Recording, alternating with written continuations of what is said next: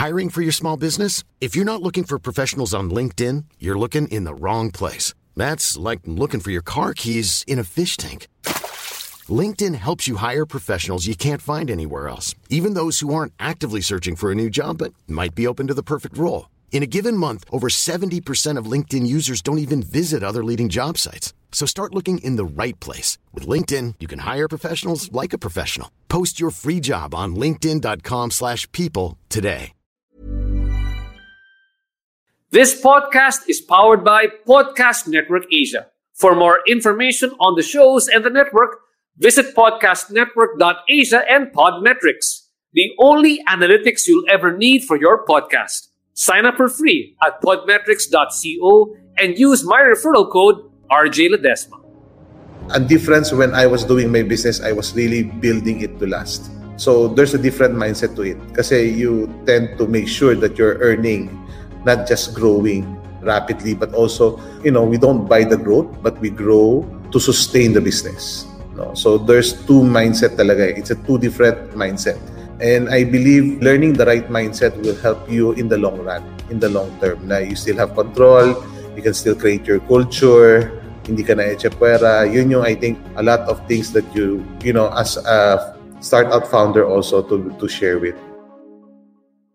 Hello and welcome to the RJ Ledesma podcast. Thanks so much for joining me on this lovely Tuesday evening. In the RJ Ledesma podcast, I interview the country's pioneering business personalities and entrepreneurs and learn more about how they think about business, what are their success secrets, how they've innovated their businesses during this pandemic, and what opportunities do they see emerging in the new normal. Now, if there is a business personality or entrepreneur that you would like me to interview here on the podcast, please let me know. Drop me a message on the comments box. We would love to interview them. We're also live right now on the RJ Ledesma Facebook page, on the RJ Ledesma podcast page, on the on Bounce Back Official, and on Kumu at the same time. We are live streaming as well. Hi to everyone listening to us here today. Thanks again so much for joining us. And this is a very special episode because kaedad ko, same age kami ng aking special guest tonight. And I'm very impressed by the work that he's done. It's truly a privilege to have him here on the show. And this episode is all about wheeling and dealing your way to greatness. Tonight's very special guest is founder and CEO Steve C., who bounced back from a failing business venture to build Great Deals E-Commerce, which is now the leading e-distributor here in the Philippines. By addressing his own pain points of selling products online, Steve created a one-stop shop digital agency, which is Great Deals E-Commerce, to help brands gain a foothold in the e-commerce realm. From handling product inventory to web design to data analytics to chat support to logistics and delivery. His roster of multinational companies include Reckitt Benckiser, Nestle, Samsonite, Reebok, Crocs, L'Oreal, Abbott, and Unilever, among other clients. Great Deal's success in the e-commerce realm allowed them to raise $12 million or 600 million pesos from Navigar, the largest private equity firm in the country. Find out tonight how Steve plans to dominate our local e-commerce scene and becomes the Philippines' own Alibaba here on the RJ Ledesma podcast. And again, Idol Steve, kumusta ka na dyan? Well, good evening to everyone and to all the viewers. So happy to be here with RJ Ledesma and to share my story also as an entrepreneur and startup founder. Yeah. Bro, thanks again so much. No, actually, kami ni Steve, we share a common denominator. Pare yung ID namin sa school. ID 91 kami sa DLSU, so we started the year at the same time. Steve, what do you remember from our college years, Steve? Wow, so ID 91, nandun, biglang kailangan ko mag-isip ng ano. Ang tagal ng pag-iisip. One of the best thing that I still remember was, ang dami, University Mall, nandoon pa yung billiard dyan sa kanto ng And then we started the year, it was actually, the Mount Pinatubo had just erupted when we started our first or second week of college. Yeah. That's one of the best. Yes, that's right. Dusty pa yung yung campus nung time na yon. Yes, I remember.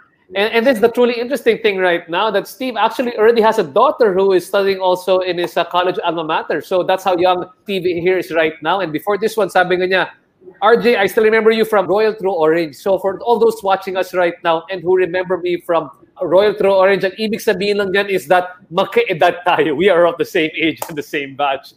And again, ikaw ang sikat na sikat. Si yeah. Joey. Si Joey ng Royal True Orange. Thanks for remembering, Steve. Now, just taking a step back, before we talk about great deals. Okay. And I really like, it's nice when you can tell the whole story of how it came together. But you are in your blood. You were really an entrepreneur from the very start, and it's something that came from your family background. Like before you started over here, you told me laking tondo ka, di ba? Your family business. Laking tondo, laking Divisoria. Never been employed, always doing business. Always sa mga hustle. Kahit sa Lasal, nagne-negosyo na ako sa Lasal. Talaga? Anong negosyo mo noon? Nagbebenta ako ng t-shirt saka watches during breaks. And then, having said that, I just want to know, maybe later on you tell us a bit more about how your background, yung growing up in Divisoria, Tondo, that sort of mindset helped you form your own business. But before that, I'm just very, very curious to find out, Navigar has invested in your company. It's growing very quickly. You've got 4 daughters that you're raising, and your wife is helping you out there as well. But then, what's a typical day or an atypical day like for you right now, Steve? So, ngayon pa simple lang because it's office bahay. Basically, when I wake up, have a quiet time with the Lord, and then prepare to go to the office, and then stay in the office the whole day, and then go back home and have dinner with my family, and then that's it. That's a typical day in my life. But then pagdating sa office, have a lot of Zoom meetings, internal meetings that needs to be done. So yung mga KPIs that needs to be shared and vision that needs to be done. So yun yung mga things that really keep me busy. Steve, I just have a question. I mean, you're growing such a large business here right now, and I'm sure you never imagined this at the start, diba? I mean, you were just thinking this is a way for me just to sell more products. So every day, as you go to the office and business is growing this quickly, what keeps you very motivated, or what keeps you very sharp, so that you keep on you can keep on getting up every day and doing the work that you do? I think our mission, our company, ito no bullshit to. Our company mission is to uplift Filipino lives through the digital economy. It keeps me going talaga. And I know my role in the company right now. So as we could keep on growing, there's a lot of new roles that you need to play. And right now I'm playing the role of building the right team for us to scale further. So when you come to a certain level of business, it needs to have a very good team. So that the micromanage, you have to look at the forest already and not anymore the trees. I see. So there are people that needs to look at the trees, but I'm looking at the forest already for us to be able to develop our digital ecosystem and continue to grow great deals to the years to come. Okay, so having said that, that's a really nice analogy how you're able to look now more at the forest, and your role now basically is organization builder. That's what you are, no? But how did you evolve over the past? I guess, how old is the organization right now? Great Deals. So as a single proprietor, I started 2014. Mm-hmm. So 6 years na siya. 6 years na siya. Yes, and 6 years. How did your role evolve? I mean, in your mind, how did your role evolve? You could have been always the founder and CEO, but your role is different. Your role now is organization builder. But tell me, how did your role evolve within the organization of Great Deals? So definitely, as you keep on growing, if you're gonna do everything, you will not be able to wake up anymore, I think. No? So the number one challenge for me was letting go. Because as an entrepreneur, laking Tondo, laking Divisoria, we're very micromanagers in a sense. I have to be there. I have to make sure that all deliveries are good. Everything on Lazada or on Shopee, the prices are right, all of those things. But as you get good people into your team, You let go of your weaknesses and concentrate on your strength. So as an entrepreneur, that's one thing that you need to learn or unlearn so that we'll be able to trust more of the people that we hire to lead our organization also. But that must have been difficult for you. I'm just thinking to myself as well, even in my organization. It took me 5 years to have an HR, bro. Yun na, parang paglaki kang Divisoria, most of us, HR, kailangan ba yan, di ba? We hire ourselves. But right now, I appreciate that I really have a very good HR director that helped me build my team and scale it up further. So those are the things that, I keep on learning, right? Meron na ako ngayong CFO. Dati, CFO? Ako lang dapat mag-i-issue ng check. Di ba? Ganyan yung negosyo natin. But how are you able to get there? I'm just very curious because some people are unable to make that jump. Di ba? Some people are unable. That's usually that yung point na kumbaga, you're at the inflection point of the growth of the organization. And sometimes that's the challenge of an entrepreneur to know when it's time to start professionalizing and letting go. But kasi entrepreneur ka, you hold on to that one or you keep on holding on to that one, and sometimes the organization just plateaus. I think yan yung story na I like to share, no? So basically, di ba, there's a point in time sa business natin that we can only hire around 20,000, 30,000 pesos na salary ng isang tao. Max na yung manager, max 40,000. Parang ganon. Most of us entrepreneurs will never hire 100,000 pesos salary. Mahal niyan, di ba? Ganyan yung unang di ba? So I had that moment when I have a good manager from a multinational company that told me that he's gonna transfer to my competitor. To my competitor. Nagpaalam sa akin, Steve, lilipat na ako from brand to an enabler to a competitor of mine. Oh, wow. Yes. And then said, sabi ko, teka lang. Then I asked him his compensation package doon sa competitor. Wow, ang laki. No? More than six digits. Basically, 100,000 plus yung kanyang sweldo. So sabi ko, don't say yes first. Pagtulugan natin to, I'll come back to you 1 to 2 days from now. I told him. So he said yes naman. And then I now started asking for advice from mentors, no? On how I will view. Kasi sabi ko, if I get him at his current compensation, parang triple yung sweldo niya triple doon sa susunod na tao ko. That was around 2018. So yun yung parang, how did I viewed it? One of my mentor told me, Steve, you have to look at it this way. When you invest on a truck, 1 million mahigit ang isang truck, di ba?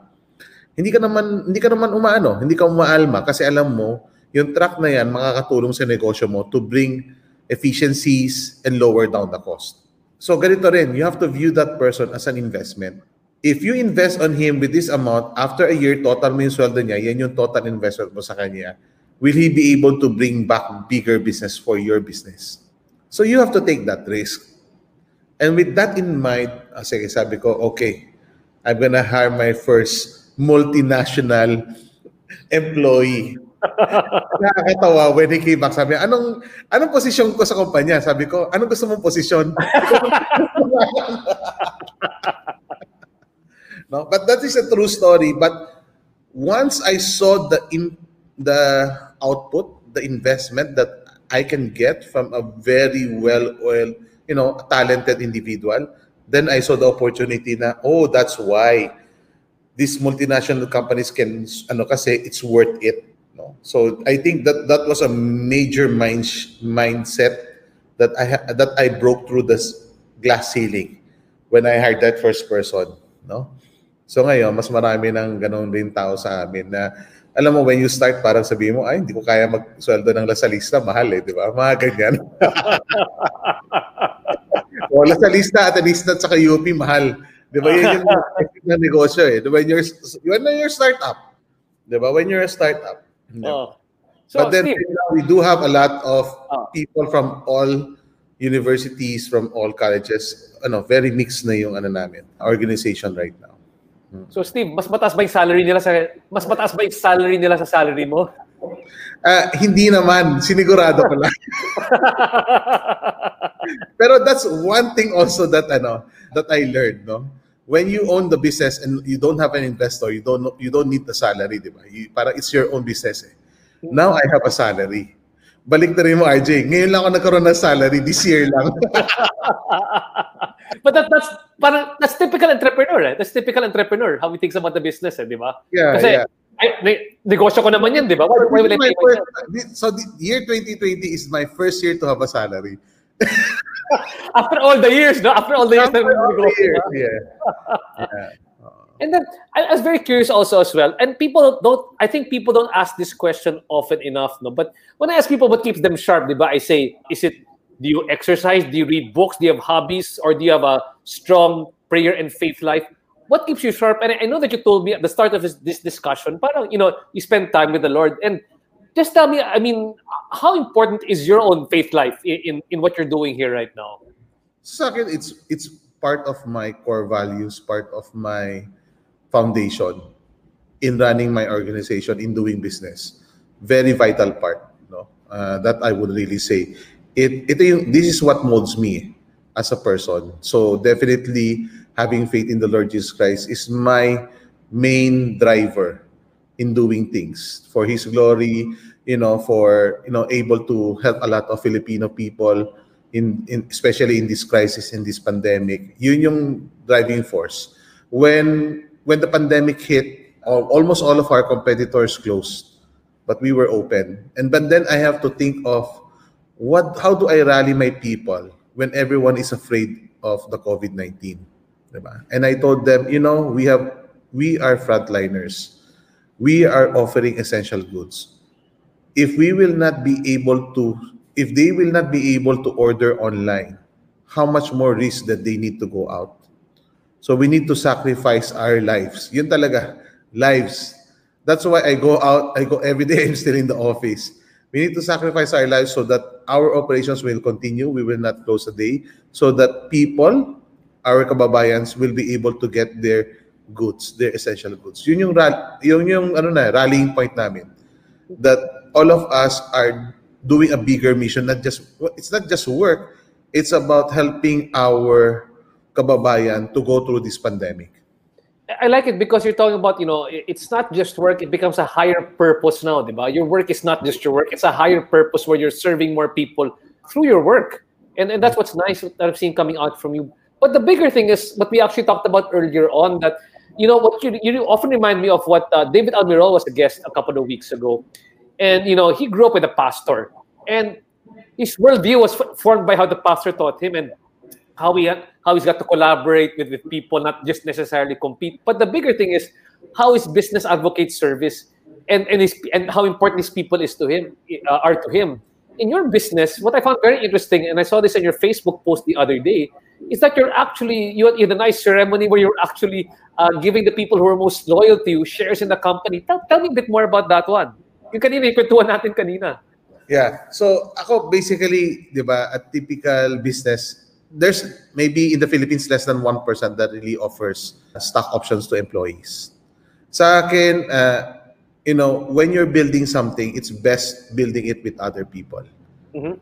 No? And if you want to have a sustainable, more than yung sa buhay mo lang, make a longer legacy, a sustainable business, it needs to have the vision of so many other people. And being part of, I always tell to the new employees, you can always build for others, but here you can build for your own. And I think that's one powerful way of sharing the blessing also. Yeah. So, basta importante, we have a generous, kind heart to our people.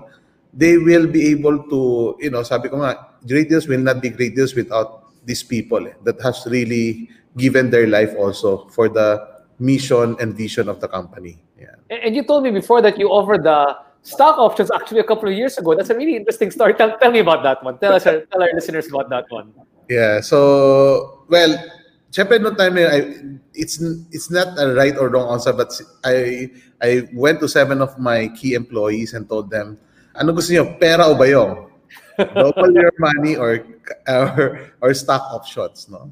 So noong time na yun, even though they're still employees of mine up to today, they 6 out of 7 chose cash, and only one chose stocks. No, and at least merong isa living proof of what he has right now, of the stock that he holds right now. That is, quite in terms of if you will monetize it, way, way, way bigger than whatever. Alam mo yan yung problema sa Pilipino, hindi pa alam yung stocks. Oo. I think we're very very, kahit anong pilit ko sila, hindi kunin mo stocks, huwag ka mo kunin. Ayaw sir, okay lang. Ganun. But right now they know the value and what we're planning to do with it. Ayan, wala na, lahat stocks na ngayon. Hindi na uso ang cash. So you offered again very recently a stock option, or it's still a stock option. People could get all stock options from you. How many employees actually got a stock option from you? So itong huling round namin, 9 of them. 9 of them. Yeah. The youngest is a 22-year-old. Wow, fantastic. He started as an OJT, intern sa company, and then he rose up to the ranks to become the fulfillment manager of our company, handling hundreds of people at age 21. Pero ngayon 22 na siya, kaya at age 22. Yeah. Wow, so he has been with the company more than 2 years na. Great story. And speaking of that one, what I want to get into right now, and it's a wonderful story I think that you have, no? I mean, you were telling us bits and pieces of your entrepreneurial journey, your background growing up in Binondo and Divisoria, diba? Selling, being very hustle-minded, entrepreneurial-minded, nagbebenta ng mga t-shirt nung nasa college ka, up to when you got out of college, you never entered the corporate world. How did you finally end up? And I know that for one time, you actually failed in a business venture pa. Pakikwento yan, yung buong entrepreneurial journey mo and how it ended up with you putting up great deals. Wow, mahaba-habang kwento yan. May oras ba tayo? Okay lang tayo dyan. Okay lang. This is what the show is about. I think, so at a very young age, talagang entrepreneurial na ako. No? The first business that I have is buy and sell during grade 2. I just want to share to you, you can start as early as grade 2. 8 years old, I go out sa tapat ng St. Stephen, buy a whole pad ng sticker at 5 pesos. And then there's around 10 pieces of those. And then I can cut it and sell that 50 cents, piso, 50 cents, piso. So pag tinotal ko, nabenta ko lahat, kumita na ako. Yan yung unang negosyo ko talaga. No? Buying stickers kasi most of my classmates can only afford 50 cents, piso. Ako, sige, itong 5 piso ko, pangpuhunan ko, umiikot. So I think that was my first entrepreneurial journey. And then, of course, I help out in the family business. But when I got married, I went into the life insurance industry as a life insurance agent. Yeah. As a Filipino Chinese, were you not sort of obligated or that you have to stay with the family business and with it? So when I graduated, exacto, our house got burned down, no? So it was my obligation talaga to help out the family business. So, and then the only time that, definitely when you're in the family business, the family really earns, no? Ikaw talaga, all around type, all of those things. But then I also believe when you get married, the man leaves his father and mother and be united with his wife. So when I got married, I told my parents that I'm gonna have my own journey. I want to be financially independent because I'm starting my own family. And during that time, I chose to be an insurance agent. No, naging agent, I was in the insurance industry for 10 years before I ventured back to business. So, yun yung talaga doon. So, I have an insurance agency pa that I sold before I went into importing products from China. Yeah. So, medyo marami talaga akong dinaanan na mga negosyo from insurance agent, from network marketing. So, those are the background that I've done and helped me mold also as a person. Okay. And then, so, you were able to pick up, I guess, bits and pieces from insurance, from network marketing. And finally, what was that last business that you were running before great deals came about, I know that you were selling cell phones. That's what you were importing from China. Tama ba ako dyan? Yes, yes. So cell phone accessories, no? So ang ginawa ko talaga during that time was I have stores in Glorieta and Greenbelt sa mga offline stores sa mga malls. And then my first lang was iniisip ko lang lahat ng mga slow-moving products ko to sell it online through Lazada. Mm-hmm. That was my main reason why I joined Lazada during that time. 2014 yun. No? And when November 11, 2014 came, I think I have around 2,000 power banks in my warehouse for the Christmas season. Mm-hmm. On one day, everything was gone. Because you put it on Lazada? I put it on Lazada on 11/11. Hindi ko alam ganun kagrabe yung benta. And yun yung parang, whoop, light bulb moment. Anong animal to na ganun kaya magbenta? Stocks ko na to for the whole Christmas season. I think that was my turning point na learn more about, selling online or doing e-commerce online. So that was my turning point. Parang light bulb moment ko talaga. That was 11/11/2014, which is 6 years ago. Wow. So what did you do at that point? So, okay, you realized all of a sudden that you might not have been in the correct business model. In other words, you had the offline stores, your brick and mortar were not exactly, I mean, you were carrying OPEX there, you're carrying capital in the same place, and you realized all of a sudden, this might not be the right thing. What did you have to do to move forward? When people ask me, swerte mo lang kasi maaga ka nag-umpisa online. But the truth is, January 2015, all of the orders came back to us. May rally na kami doon sa office ng Lazada kasi they were not able to pay us. And then lahat ni-return, all of those things, no? Kasi it's a startup pa nung time na yun, si Lazada was a startup pa rin eh. Hindi pa nabibili ni Alibaba. So there were, concerns rin, all of those things, no? But, as a businessman, you took the risk of continuing the business, even ganyan. So I think different times may kailangan different strokes. Right now, it's more stable to sell in Lazada and Shopee. But one thing for sure na in every timeline, there's always challenges coming in every phases and aspect ng negosyo. No? And we should always be, agile enough, innovative enough to be able to, go with the flow, kumbaga, of the fast ever-changing e-commerce industry that we have. Wow. Benedict Yap says, "Hi, Steve. Kumusta ka na dyan?" Now, as we're listening here right now, I want to step back a bit. So, you said, okay, Lazada sold out. All of a sudden, there was a backlash. All of a sudden, they couldn't pay you on time, I guess, and all the products came back. What did you do next from that point? Because, at that point, you could have said, okay, it's too risky. They're not paying me in time. May Facebook na noon, some of the merchants were stop selling sa Lazada and everything. Ako naman kasi it's more of, I'm looking at, during that time, sige, cautious lang up to a certain limit, we keep on growing the business. But making sure that, if something happened, hindi naman tayo madadapa. But then when Alibaba bought Lazada noong 2016, that was my conscious effort na, okay, I'm gonna go all into e-commerce. I closed up all of my brick and mortar store consciously. Wow.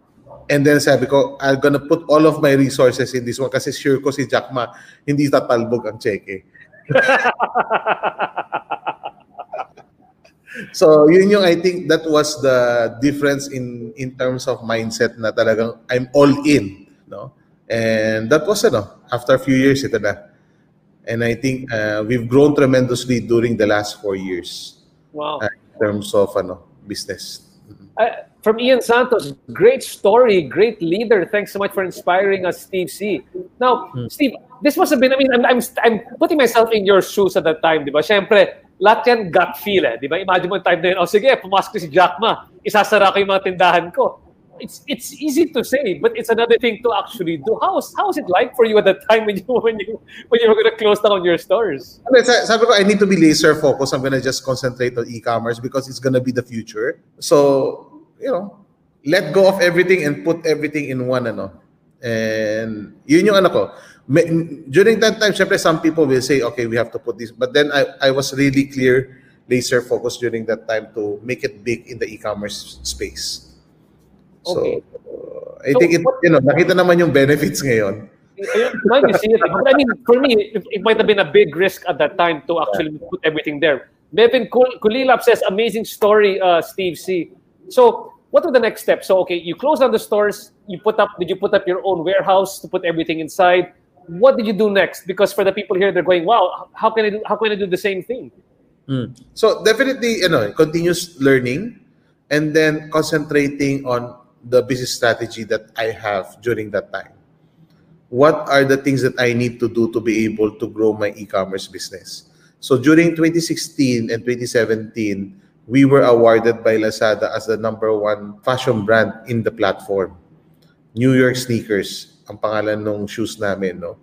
Which is, technically, it's a white label product imported from China. But we were beating the likes of Bench, Pen Shop, SM.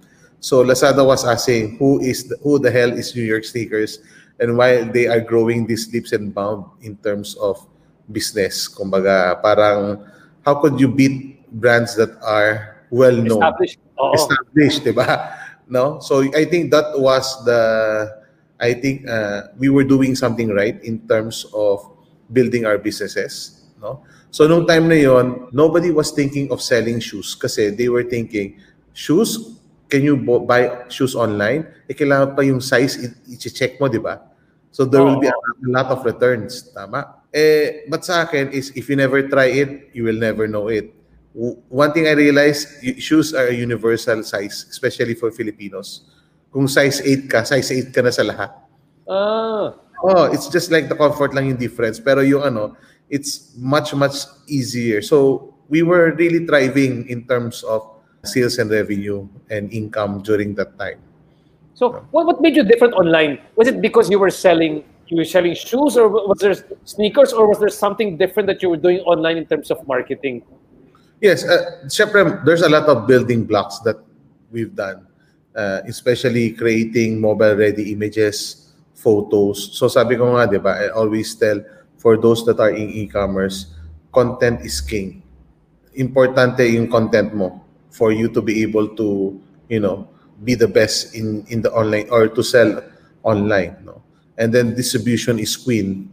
The more distribution outlet you have, the better in terms of Lazada, Shopee, or you're in Facebook, you're in TikTok, you're in Instagram. Si RJ, nasa lahat eh. Nasa Facebook, nasa Twitter, nasa Kumu, nasa lahat, nasa podcast, di ba? So I think that's a very good strategy in terms of business, because you'll be able to have more point of sales in terms of your target market. No? Okay. So still the same principle in business, but making it applicable online.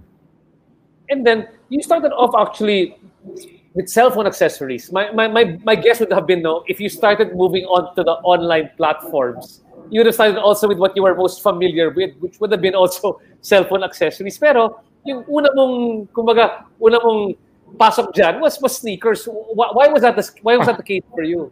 Okay, when we 2015, 2016, ang strategy ko was to dominate the category. So I have access to China. I can easily import time na yon. So bottom line, I'm looking at it, okay, nobody's selling pets, any kinds of pet things. So we created Pet Pals. Nobody was selling baby stuff, so we created Baby Steps. Nobody was selling shoes, so we created New York Sneakers. So basically, lahat ng category we want to be dominant. So I was not product-oriented, but a category specialist during that time. We were technically opening categories for Lazada during that time. I see. So yun yung different strategy play namin for those years that we were in when we were selling online. Very interesting. Then, so as you were selling online, so yung marketing effort mo is you're branding the store na ito puros these are, hindi yung sa isang store nandiyan rubber shoes, nandiyan yung cellphone accessories. Pangit tignan eh. Yeah. So you were building it, let's say for example, this is my pet store. This is my sneaker store. Then that's how home and living ko to, ganito. So may electronics ako, meron akong speakers. So Parang ano lang, parang pumunta ka sa mall, di ba, may mga specialty store. So, ganun ang ginawa namin, specialty stores. And then, how did it evolve from there? What did you start realizing? What your competitive advantage was? What was Great Deals going to be at that point when you saw how things were evolving online? The existing business model that we have, I think it started 2015 pa when I was in a bazaar selling my accessories. Katabi ko was Giga, yung virgin coconut oil, and they were selling a lot online on doon sa bazaar. Wow, lakas ng benta nito ah. So ibig sabihin maganda yung produkto. So I went to the owner and I told him, can I be your franchisee? E-franchisee, yung word pang ginamit ko. And told them na I would like to franchise your business, but I'm not gonna set up a physical store, but I'm gonna set up an online store. Yung owners are senior citizens na, so definitely they said yes. They don't know anything about online. So I think that was my first client. And then because we were doing very well in the different categories in the online marketplace, when I offered my services to a multinational, our first multinational was Reckitt Beckisser, which is yung condom, no? And then he said, okay. Sabi ko sa kanya, I can sell that online. Sure ako. And we were able to grow their business 500 times in just a few months. 500 times? Yes. 5x, no? 5xxx. 5xx. And then, I think word came out that, there's a company that can sell your products online very well. That's what's Great Deals. So, we get word of mouth na from different people na, kaya nito. And then everyone that we were onboarding, we were able to grow their business exponentially talaga. Yun na.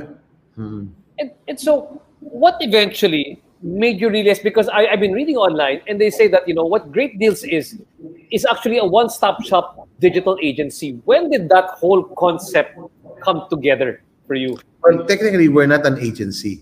We're an e-commerce solution provider. So there's 1,001 or 101 digital agency. We're not branding, we're not marketing. What we're good at is we can sell your products.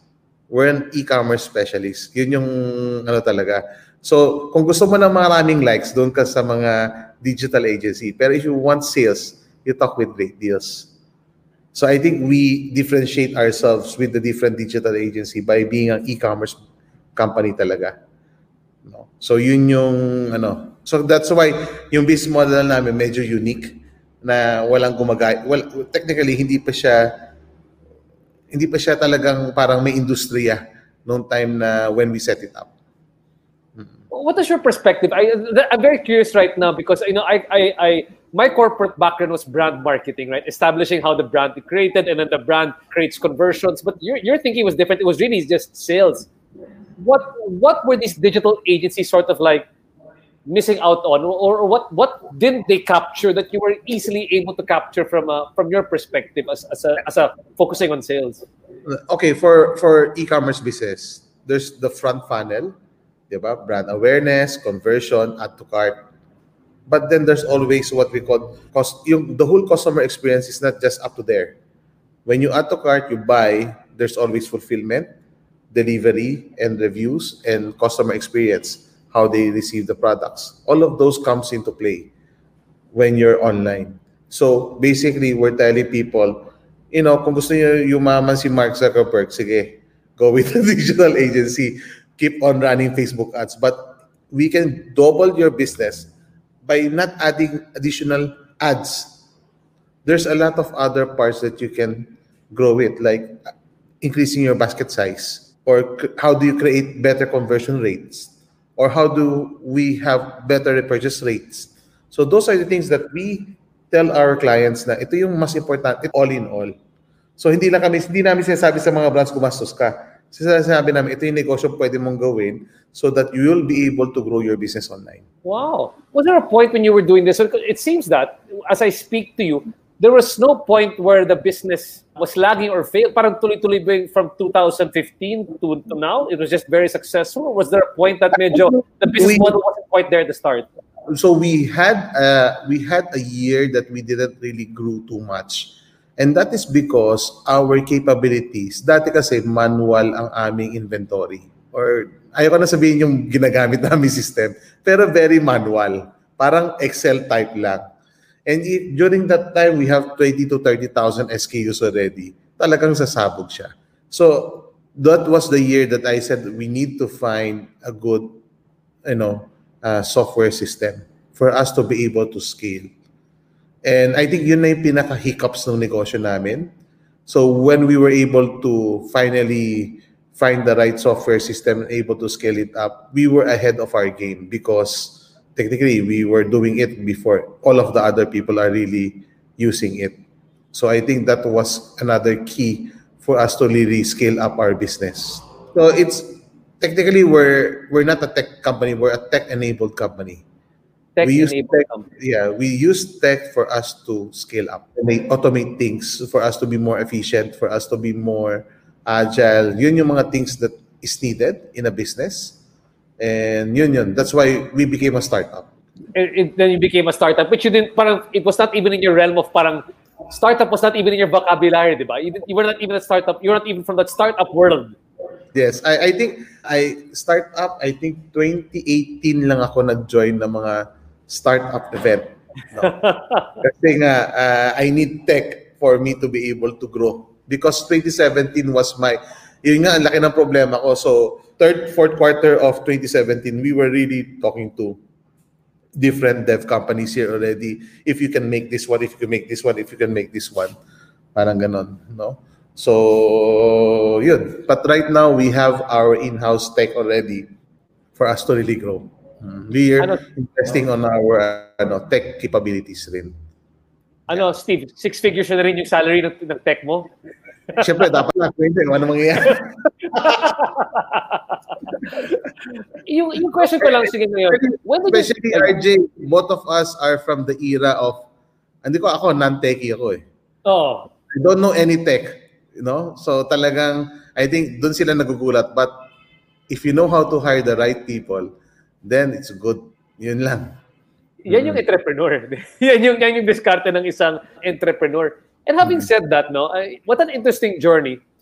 What was the part in that journey of yours inside Great Deals when you felt, parang, oh my God, we made it, or parang, I can't believe we're here. What was that moment when you had to step back and say, wow, this is where Great Deals is right now? What point was that for you? If you will ask me up to now, nawawawa ko sa nangyayari.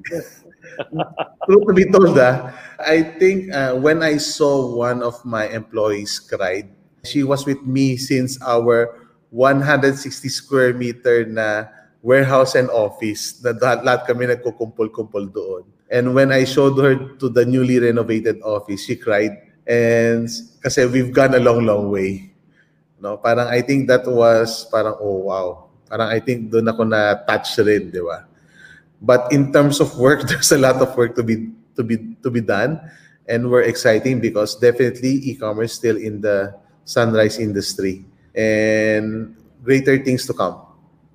Your company was also recently, not that recently, but Navigar did invest in your company. Tell us a bit more about that journey of getting a private equity firm to come to the business. When did you realize that you needed them in, and how did you come together with them? Because this is quite a feat for a company such as yours, diba? You really started from scratch. People are saying that you're the next unicorn for the Philippines. RJ, we need to have if you want me to share to you my how to raise funds, I think you need to invite me again for another podcast because changing rin yung experience na yan. I think because it took me a year to be able to close. From raising to closing took me a year, took a lot of time away from the business to be able to raise funds. And I think too short of a story kung how I will start it, but it's quite a story talaga na I think worth sharing rin especially to a lot of startup founders. When is the right time to invest? When is the right time to raise capital? How do you look for your strategic partner? When you negotiate, how could you be in the best effort, best stable, and what kind of mindset that you need to have, all of these things. Kasi most of us, especially sa Filipino startup, maaga natin binebenta yung kumpanya. and then we lose passion, we lose all because we don't have control anymore.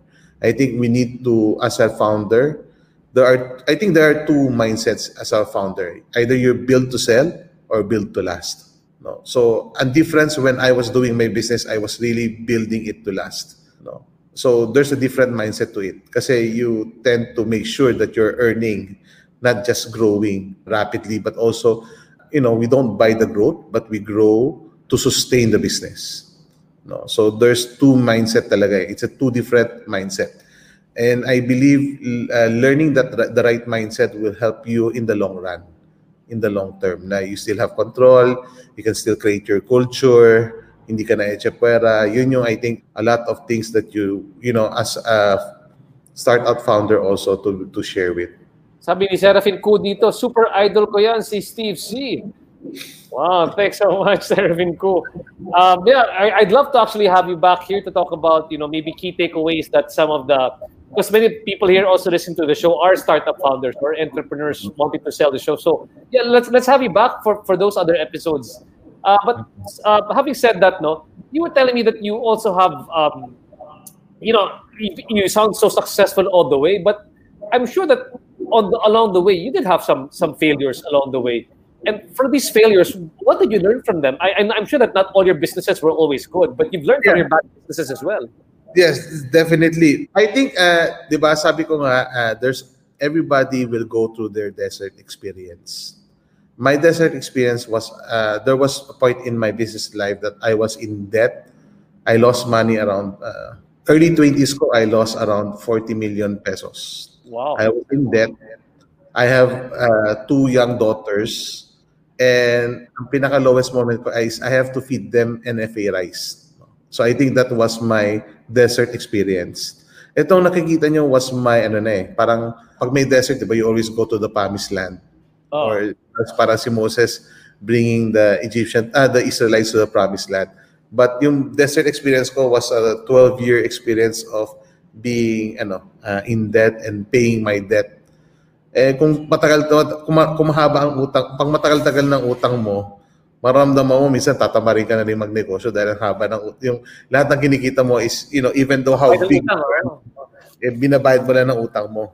And sabi ko nga kay Lord, alam mo, you're so faithful na sometimes pag tinitignan ko yung negosyo ngayon, yung parang ano ba yung utang ko dati compared sa negosyo binigay niya ngayon. So I think for me, that's why we need to learn those experiences well for us to reach our promised land. And for us, sa atin right now, di ba, we're in the pandemic. Most of us are in our desert experience. Business struggling, people are being laid off. Pero ako, sabi ko, is you always have hope that we will reach the promised land. And how we handle yung desert experience natin, how we will have faith in our Lord that, we will reach the promised land in the future, will give us that drive to continue. No? And there's a lot of people that I really take to be thankful for when I was down and out. Yan, si Serafin, laking tulong yan sa akin. We were, when you were down and out, people still have faith in you to continue doing the business so that you'll be able one day to bounce back. No? And I think yun yung gusto ko rin i-share. No? So sometimes I was telling my wife, Han, di ba yung utang natin 40 million dati, parang feeling natin hindi na natin mababayaran, buong buhay na natin kailangan bayaran all of these things. So sabi ko ngayon, tignan mo, isang PO na lang to. So parang ganun yung mind blow mo, di ba? I think it's more of how God is faithful.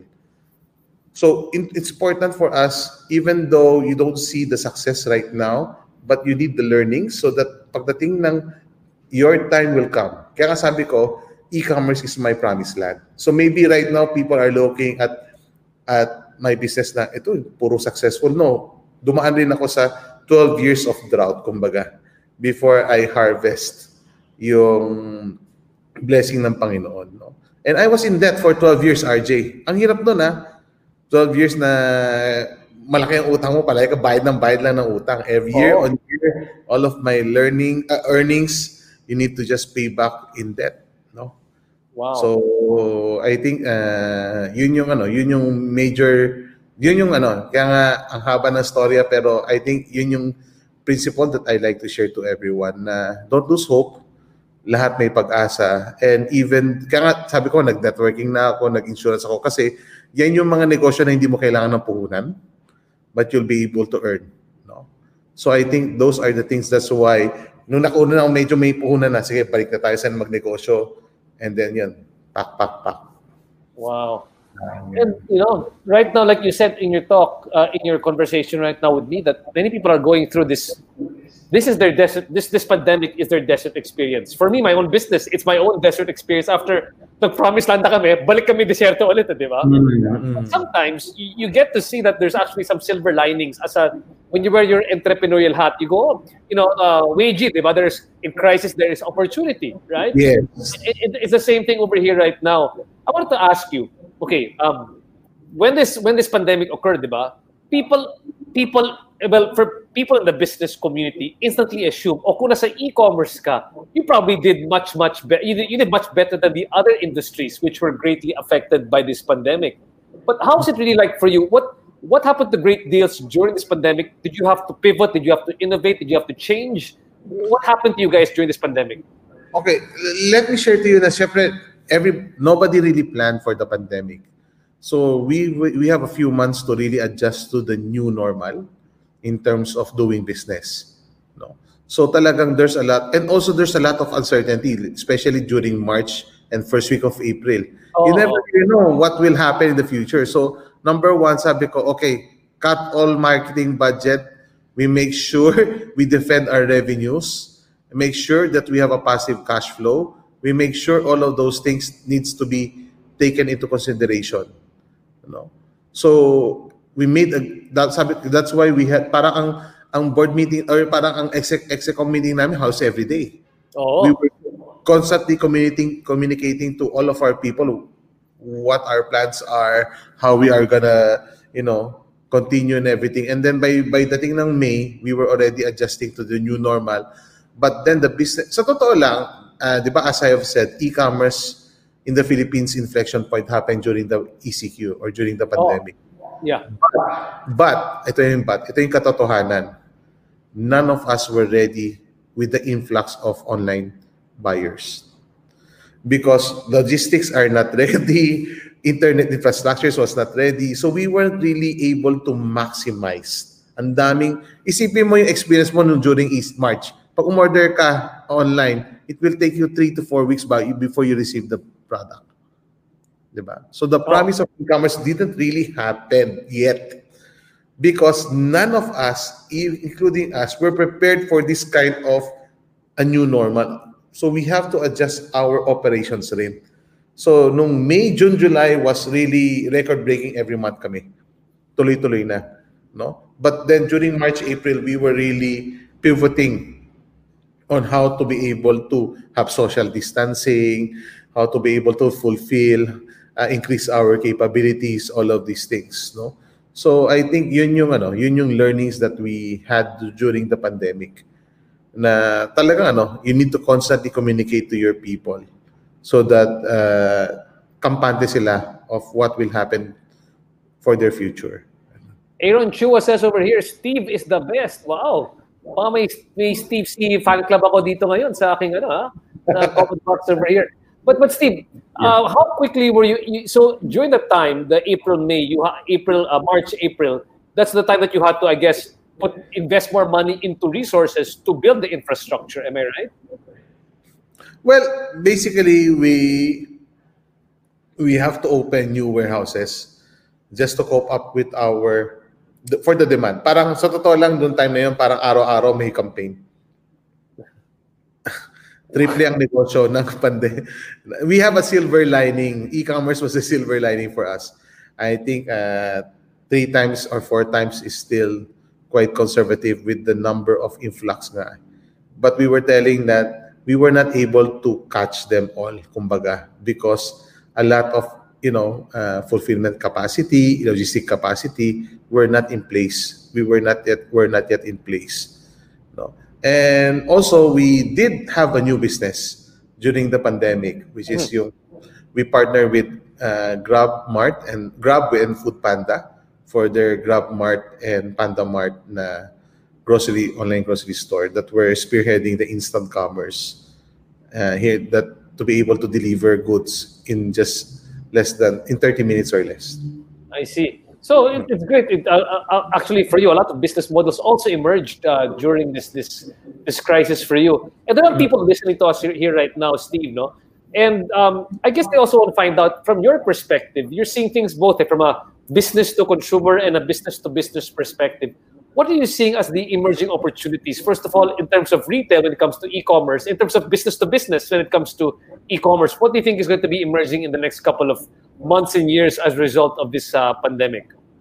Well, definitely e-commerce will continue to grow. Whether in your platform play ka ba, fintech play ka ba, payments, logistic play ka ba, all of this industry will continue to grow. Whether your digital agency, it will continue to grow. Everything that's gonna be part of the digital economy will have exponential growth in the next 18 to 24 months. And now, in terms of opportunities, sobrang dami. You just have to look at it if you're willing to take the risk. Okay. I think that's my 2 cents. Parang ganun. Are there particular sets of, let's say, number one, in terms of services that still need to be fulfilled? Are there type of services which people can still enter into that still require, because like you said, diba, like you discovered your opportunity because you realized, wow, there's no categories in Lazada, so you created them. Are there services that can still be created? Are there products that still need to be marketed online that you still think that there's opportunities for? Yeah, definitely.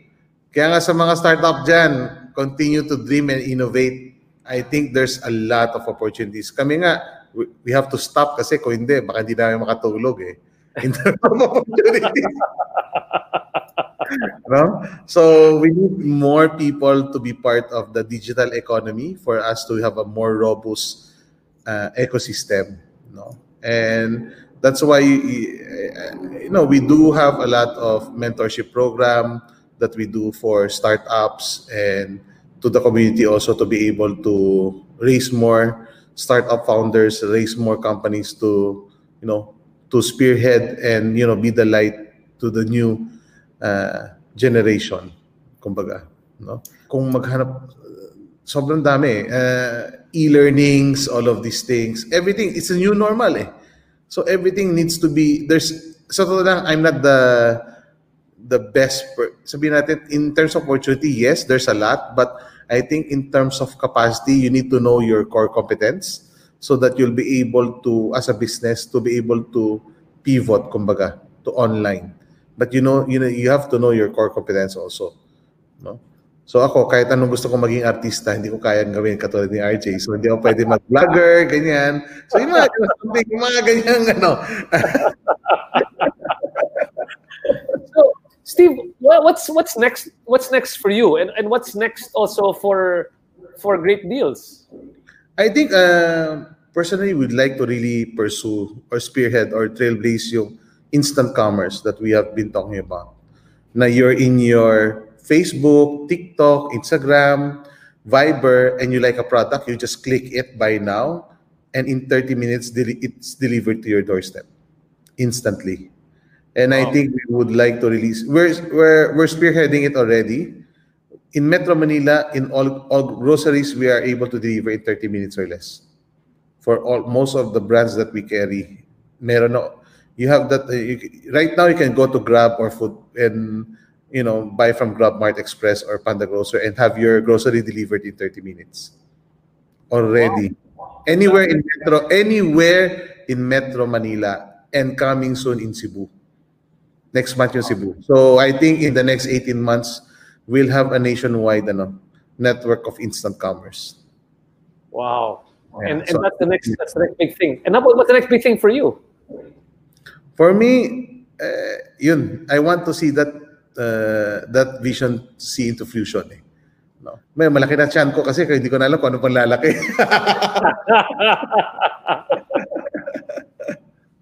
No, but I'm still excited of what the Lord has planned for the next 5 years of my life, kumbaga. Wow.